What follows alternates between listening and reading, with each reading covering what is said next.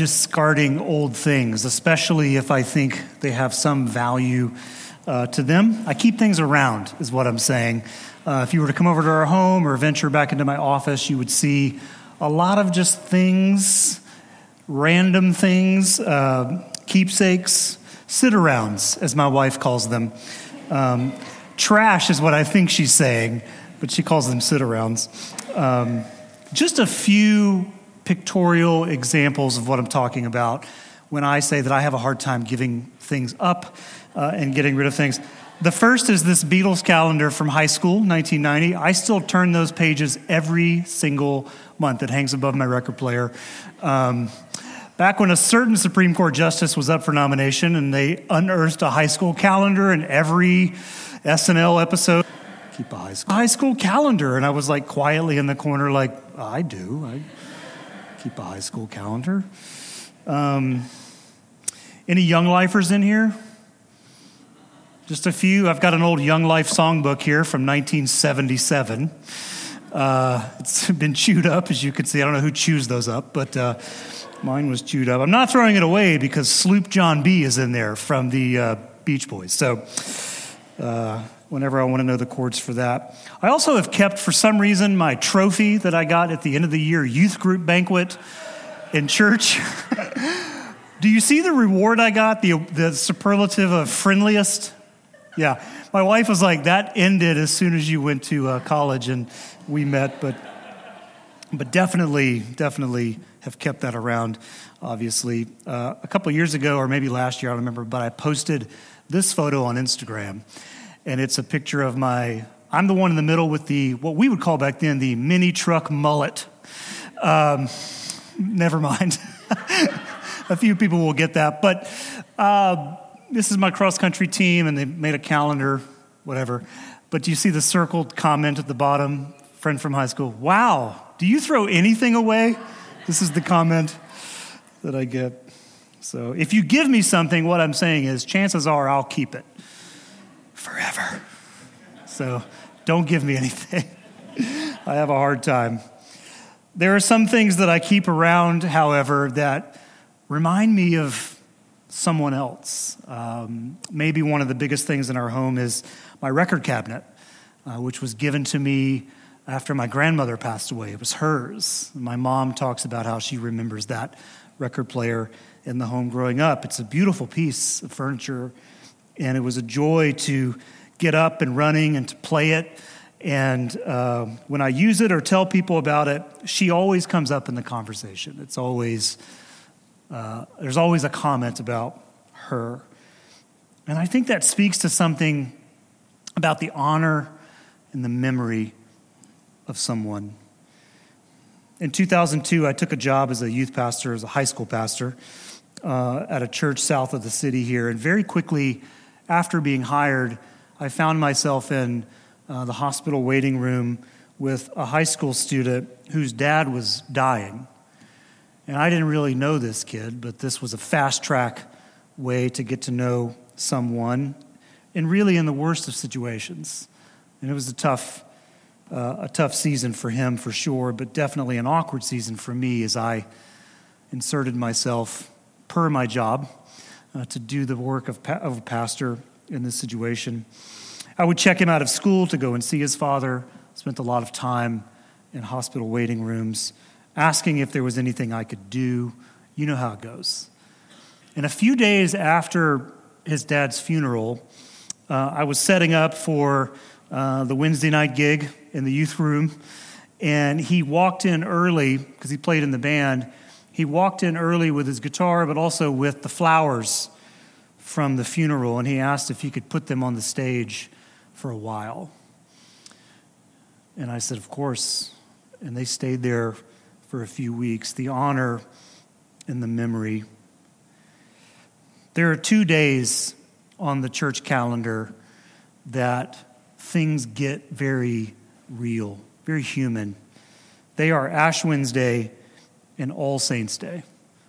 Both of these days touch on the hard things of life, like suffering and brokenness, sin, human limitation, frailty, and of course, loss. Ash Wednesday focuses on our own mortality. And All Saints' Day turns our attention to those we've lost and to the real work of living with that absence. All Saints' Day is always November 1st. You got to follow up the Day of the Dead with the Day of the Dead.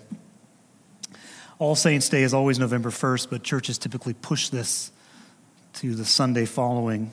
And it was originally a day to remember the deaths of the martyrs that had been taking place in the ancient church, dating all the way back to the 4th century, making it one of the oldest church calendar events and feasts on the schedule. But over time, All Saints' Day grew and expanded to include the remembrance of all those who have died, from the more well-known popular saints of the past, but also the ordinary saints such as our own family and friends and neighbors. The word saints, by the way, appears a lot in the New Testament. It is the most common moniker for those who follow Jesus. The saints make up the church. And churches across our city and all over the world are observing this day at this very moment. It's a powerful reality if you think about it. The global church is hitting pause on its normal Sunday to Sunday routine to give honor and memory to those who have died. And I would say there's an understated power in that, and this practice of the church setting aside its normal stuff to turn its heart, its attention to the human experience of loss. It's not something we like to do, because ours is a time, we are living in the time of the anti-aging hoax, this near worship-like affinity with invincibility and longevity. In her recent book, which is fascinating, Rena Raphael in the Gospel of Wellness, she writes, "Wellness in its current form is almost an aspirational obsession for some and close to a religious dogma for others.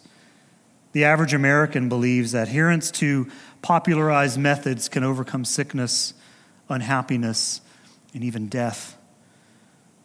A strict overhaul of diet, movement, and thoughts is hailed as the new Messiah. This is the age in which we live. It's interesting to hear just the word anti-aging in ads. It's like, is that science? Anti-aging, is that a thing? We all age.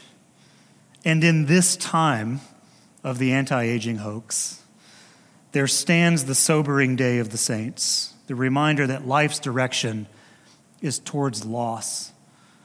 I hope that you know that, right? We all think in our youth that that day will never come. But life's direction is towards loss, and that unabsence, is the very familiar neighbor of those who remain living. And so on this day, we hit pause to remember those who have died. But not only those who have died, but to stand with those among us who are living and who are living without. When that high school student placed the flowers from his dad's funeral on the youth room stage, what he was doing was summoning his faith community to suffer with him, to notice his pain, to see it, and to remember his father. Now, not an insignificant number of early Christian communities, ancient ones, believed that Jesus would return soon, like in their lifetime. It's highly probable that the Apostle Paul carried around that same expectation, kind of disappointed at the end of his life. Jesus, where are you? Have you ever felt that way? Don't we all sort of pray that? Like, just come back while I'm alive. I don't want to go through the thing that takes me to you. Just come back before I have to do that.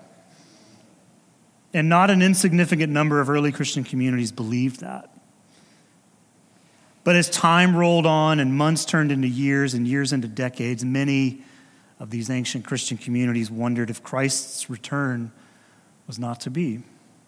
And then people started dying And death has a way of rattling hope. And in our reading this morning that Addie read for us just a moment ago, we are handed this challenge and also the possibility of hope. Now, this reading comes from a letter that was written to a church in the city of Ephesus sometime after the mid to late first century. And the setting is one of struggle and suffering, something we know from the political history in and around that time. Suffering and loss are very present realities for these people. And whatever the particular circumstances were, the letter doesn't address them all. One of the fallouts for this early Christian community was the struggle to maintain a sense of hope. And hope is hard to maintain. Listen closely as I read a portion of that text again. I want you to listen to how it's spoken in terms of hope.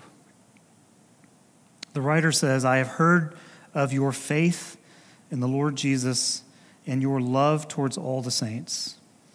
And for this reason I do not cease to give thanks for you as I remember you in my prayers. And I pray that the God of our Lord Jesus Christ, the Father of glory, may give you a spirit of wisdom and revelation as you come to know him, so that, with the eyes of your heart enlightened, you may know what is the hope to which he has called you, what are the riches of his glorious inheritance among his saints, and what is the immeasurable greatness of his power for us who believe, according to the work of his great power."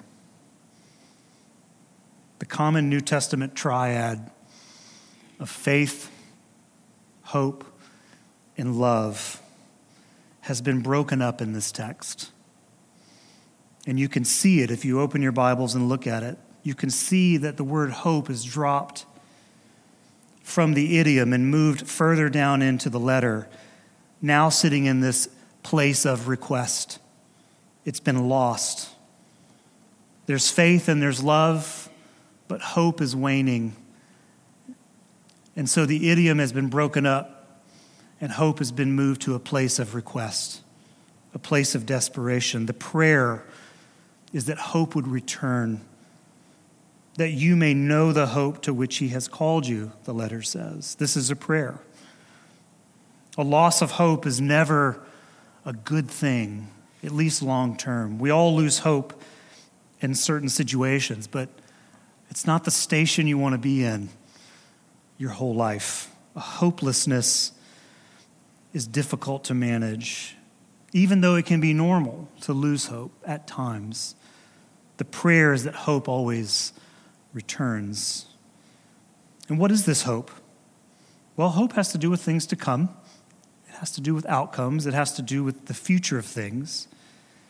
And within the message and the prayer of this letter, we find it inviting us to look forward by kind of looking backwards. In other words, hope in this letter is tied to an event, the resurrection of Jesus. Hope is an interesting thing in the New Testament because it finds its future strength in the past. He writes, "God put this power to work in Christ when he raised him from the dead and seated him at his right hand in the heavenly places." Verse 20. So many times throughout the Bible, we find this practice of pointing ahead by pointing backwards. The writer is saying, when what's ahead seems uncertain and scary, remember this thing that happened back in the day, the resurrection of Jesus. Now, wherever you come down on the resurrection of Jesus, wherever you land in that subject today, honest historians look back into the years of the church's infancy, and usually all are able to say, well, something happened. Something incredible took place. Something remarkable unfolded. And it was reinventing the way people lived, not least in how they viewed the world, but also its future. If Christ had been raised from the dead, the question that Christians ask is, what does that mean for us in this life, but also for creation itself? And so the writer is asking us to look back to that. Something happened. And as Christians, we believe and seek to believe and walk around the belief of the resurrection week in and week out. And it's the resurrection of Jesus that is the event that hope is tied to, yes, but the Bible also tells us that the whole creation is included in this thing, that God's work in the world is towards a place where all things get made better. Is that the right phrase? Get made better? Is that right? Sure. It's the South. We can just, where things get better. That everything is not lost. Amen? Not even you or me. I love that part of the gospel. In verse 21, the writer says, far above all rule, authority, and power and dominion, and above every name that is named, not only in this age, the time in which we live, but in the age to come. That there's a futuristic piece to this. The Jewish phrase, olam ha'abah, the world to come. There is a world to come. Sometimes I'll watch Stephen Colbert. Sometimes he gets on my nerves, but most of the time, pretty funny. And he does this thing sometimes where he has guests on and he asks them a series of questions. I don't know if you've seen this. And one of the questions he always asks them is, what do you think happens to you when you die? Have you seen this? The answers are fascinating. I mean, just fascinating. And many of them, most of them, lead towards some kind of carrying on after this life, like a heaven of sorts. I imagine this is because this is the hope of all people. Most people don't hope that this is it, for many reasons. And I imagine that the answers of these guests on the show is because that's the hope contained and carry around, that all is not contained in this life only, but that there is a world to come. In the words of Bruce Springsteen, from the great song Atlantic City, everything dies, that's a fact, but maybe everything that dies someday comes back. Amen. You can find the gospel anywhere, my friends. In the Nicene Creed of the 4th century, we find the very final words of that creed, where the church says, we look for the resurrection of the dead and the life of the world to come. That word look there really is expect. There's an expectation. We expect the resurrection of the dead and the life of the world to come. What a powerful prayer. A world without end, as the liturgy says. And that's a hard conviction, isn't it? It's not easy to hold on to this hope of the resurrection, especially in the midst of loss. And the writers of the Bible, I think, knew this very well. Paul writes in 1 Corinthians 13. You may know this, but he writes, and now faith, hope, and love abide, these three. And the greatest of these is what? Love. That somehow there will be a day when faith and hope are no longer needed and only love remains, that love is somehow the destination of all creation. But for now, we wrestle with faith and we wrestle with hope. We also wrestle with love, but love's going to stick around. But those other two are the things that we struggle with each and every day of our lives. And I think the communion, which we'll take in a moment, speaks to us in this hour. It speaks a needed word of hope. In the liturgy, we will say that Christ has died, Christ has risen, and Christ will what? He will come again. And within this, we find both a history and a future. The bread and the juice are historical. They remind us that Christ lived at a time in history and he died. That's a piece of history. But Paul writes in 1 Corinthians 11 about the communion, saying, "For as often as you eat this bread and drink this cup, you proclaim the Lord's death until he comes." We tell of the Lord's death every Sunday, and we do it until he comes. The communion itself names the liminal space that we all live in, this life between the two arrivals of Christ, which means a life of wandering and wondering, a life of questioning and suffering. It's a life that we endure. And the sadness, of course, of those around us who have lost people. Communion speaks a very particular word to us. But we live through these things together. That's the point. At least that's the call of the Scriptures. And we stand beside each other in our losses, close enough to hear the words and the songs and the liturgies that bring hope. I have said this in many ways from this stage before, that with no disrespect to the goals of religious and theological education, the church is not actually a content machine. It is mostly a table. It is a place that all people are invited to be human and to hear the story of the world to come. Amen? Now, don't get me wrong. Love the stuff. Love the content. Love the languages. Love the history. It's great, and we do those things. But that is not the primary heartbeat of the church. It is mostly a table. And tables can be places of healing and hope and relationship. And so today I encourage you to pause and think about those in your life that are suffering loss, who are living with an absence, and how that absence is their closest neighbor. And to be the church in that moment, and to those people, to invite one another to the table. And as you stand in line for communion in a moment, you stand in line with all of these different people who have their own stories and their own struggles and sufferings. And we do that together. We do not do that in isolation.